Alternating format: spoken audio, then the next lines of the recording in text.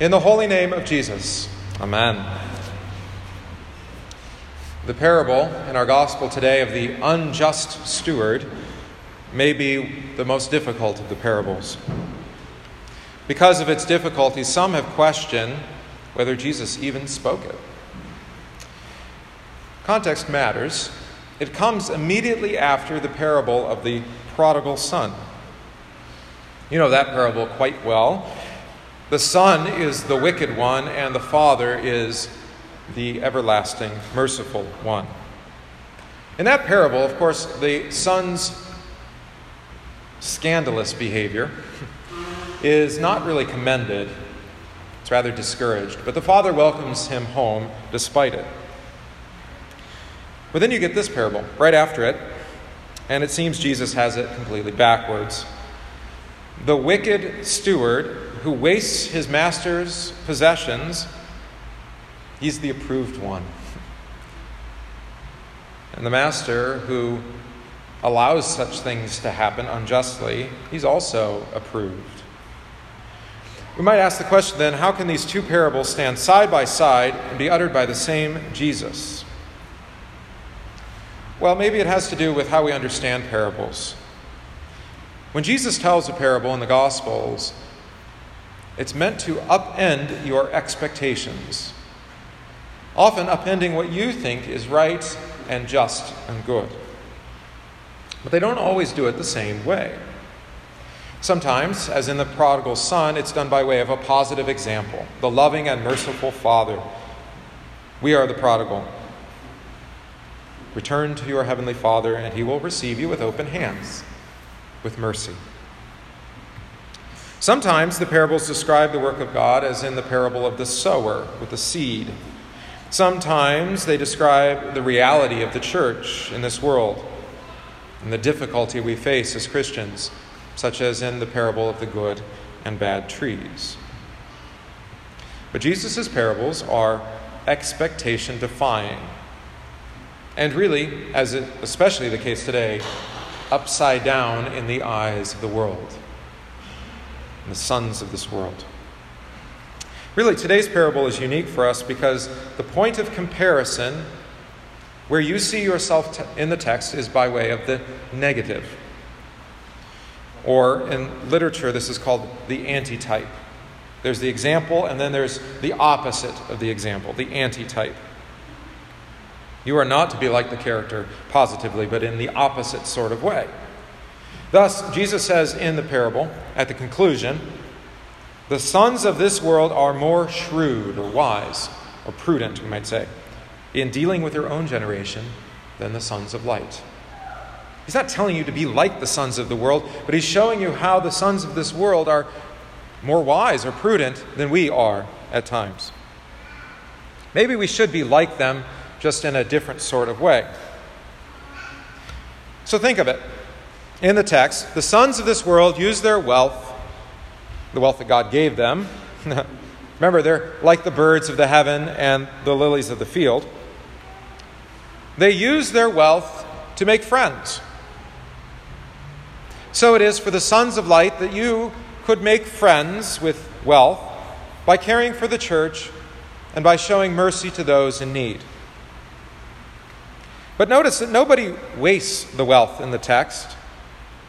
It's used quite wisely to gain friends so that he would have a home.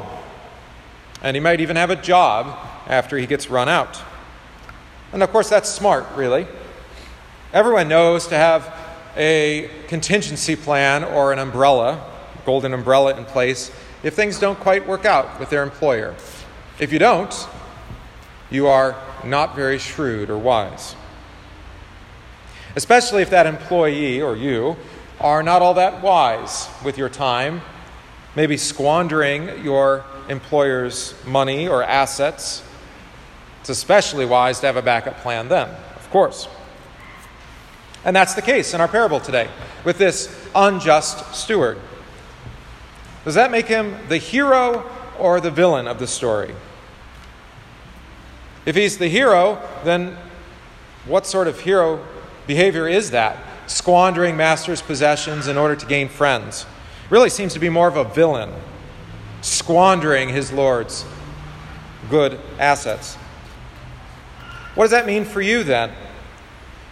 If he is our example, this villain, are you supposed to squander the blessings of God, wasting the time he's given you on unimportant things, abusing the vocations he's called you into by maybe borrowing the paper or postage, using your employer's time to check social media, or just pursuing your own personal interest with your employer's assets? You see the confusion. If Jesus is setting up the unjust steward as an example for you, a hero, then his instruction for you is to waste your possessions, actually to waste the ones he's given you. Something about that doesn't make sense, does it? But what should really bother us then is that it is the master, the Lord, who commends this unjust steward for wasting his possessions. Is the master a hero, or is he too complicit in the whole villainy of the story? The sons of this world, and we're just as much a son of this world, will not understand this parable. It makes no sense from our perspective. Taking your master's possessions and squandering them, that's bad. Unjust behavior in forgiving the debts of your friend to gain friends, well, that's also bad, right? The problem here is, again, Jesus is trying to upend our expectations, not of this world, but of his church. We've been considering the whole parable from our own perspective, our own standards of justice, what is fair, what is right. Even our thoughts of what it means to be a good steward of God's gifts. The way that we understand wealth. And as long as we read this parable only from our perspective, from our vantage point, we're always going to try to find from the parable moral instruction, how to behave, laws for Christian living, what to do. But if we try to read the parable this way, it doesn't make sense. Unjust steward is commended. The wasteful master is the villain. We can't understand this commendation of unrighteousness, this squandering of possessions, this seeming indifference of the wealth by both the steward and by the steward's Lord. Really, the nonsensical morality of the tale. So probably by this point, the sermon is getting a little long for you, and you're probably a little confused what to do next. So, I'd like to suggest to you that we consider this parable not from our perspective, but from God's perspective. Don't read the parable for our own instruction on our own thoughts of morality. Not to read this parable for lessons on how to spend money, your money. Even to read from the parable a stewardship sermon, which you are loath to hear anyway. Read it as if this parable is describing God and his servants themselves. Read it by way of antitype or anti-hero. Learn from the opposite of the unjust steward and see in actually the unjust steward Christ himself. In that way, Jesus is showing us or teaching us to view God in a radically different way than we would ever expect to know him by nature. To show us how much different we are now by baptism as sons of light than the sons of this world. Let's read it from God's perspective. Your Father, God the Father, the Lord of the text, entrusted to his Son Jesus the stewardship of a great house, the heavenly kingdom. It is full of rich treasures of forgiveness, abundant mercy, and everlasting life. But these possessions are not for the Son of God alone. Thus, the Son of God died to the Lord of the house. He squandered all the wealth that was his as he was forsaken and humiliated. And upon his death, the great steward Jesus took all the possessions that are rightfully his under his stewardship, the possessions of heaven, and gives them away freely to the poor, the needy, the sick, even to the unjust or the unwise. He forgives his master's debts, pours out all the great gifts from that great, deep treasure chest, and he gives it to all those, actually to everyone, who don't deserve it at all. And it is for the work of Jesus, for the steward, that your heavenly Father, the Lord of the text, commends him for his wisdom, for his shrewdness. By unjustly dying, rising for the sins of all mankind, by unjustly giving the wealth of the Father to those who don't deserve forgiveness, he has gained for the Father his kingdom. He has won for his Father friends to dwell with him in eternal tabernacles. Indeed, from our perspective, it is true that we owe God great debts, debts that we could never repay. But from his perspective, that is by his Son's forgiveness of sins, he has forgiven them all. And actually, our Lord's forgiveness is greater than that, than the unjust steward who only forgave, say, just 20% of the wheat that was owed in the text, or 50% for the other. No, in otherworldly, unjust wastefulness, or rather what we would call God's forgiveness, Jesus has removed the entire wage that is owed for our sin, for your sin. There is no balance owed. There is no merit needed. No worthiness to work on. Thus, Jesus actually is giving today's parable, showing us how the sons of this world are unjust, but thereby shrewd, to show us how, by way of antitype, God, in his mercy, is even more unjust, and thereby wise. The mercy shown to us in his steward Jesus, squandering all of God's love upon us, poor, miserable sinners, that is the greatest injustice of all. To our and to the sons of this world perspective, his mercy is so reckless that we might even call it unjust. And it bothers us then. As sinners, we want to add to his mercy, to find some way to get back into that transactional debt relationship with the master, to pay back some little portion, at least, of what is owed for our sin. But that's not how it works.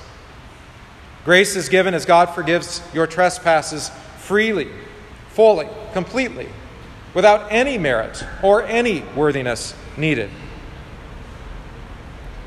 Mercy is shown on the sons of this world through the treasure of Christ's blood, which is washed over you in your baptism. Jesus gives the Father's greatest treasure, that is, his Son's, his own life, to gain for both himself and his Father a church, that is, a body of believers, you, his fellow brothers and sisters, children of light, to dwell with him in his eternal home. Jesus recklessly squandered all that was his, unjustly even, to gain for himself you. So having been made children of light, Jesus would have you learn something of what it means to live together, of our life together as Christians. That final phrase that Jesus said, I tell you, make friends for yourselves by means of unrighteous wealth, so that when it fails, they may receive you into the eternal dwellings. This explains what he means. You've been freed from all thoughts of earthly wisdom when it comes to wealth and time, indeed to your own life. You no longer need to look at your home, your church, even your money like the world does. They aren't treasures to store up or to hold on to. The stuff of this life, including your very life, has been redeemed. That is bought back to be given away.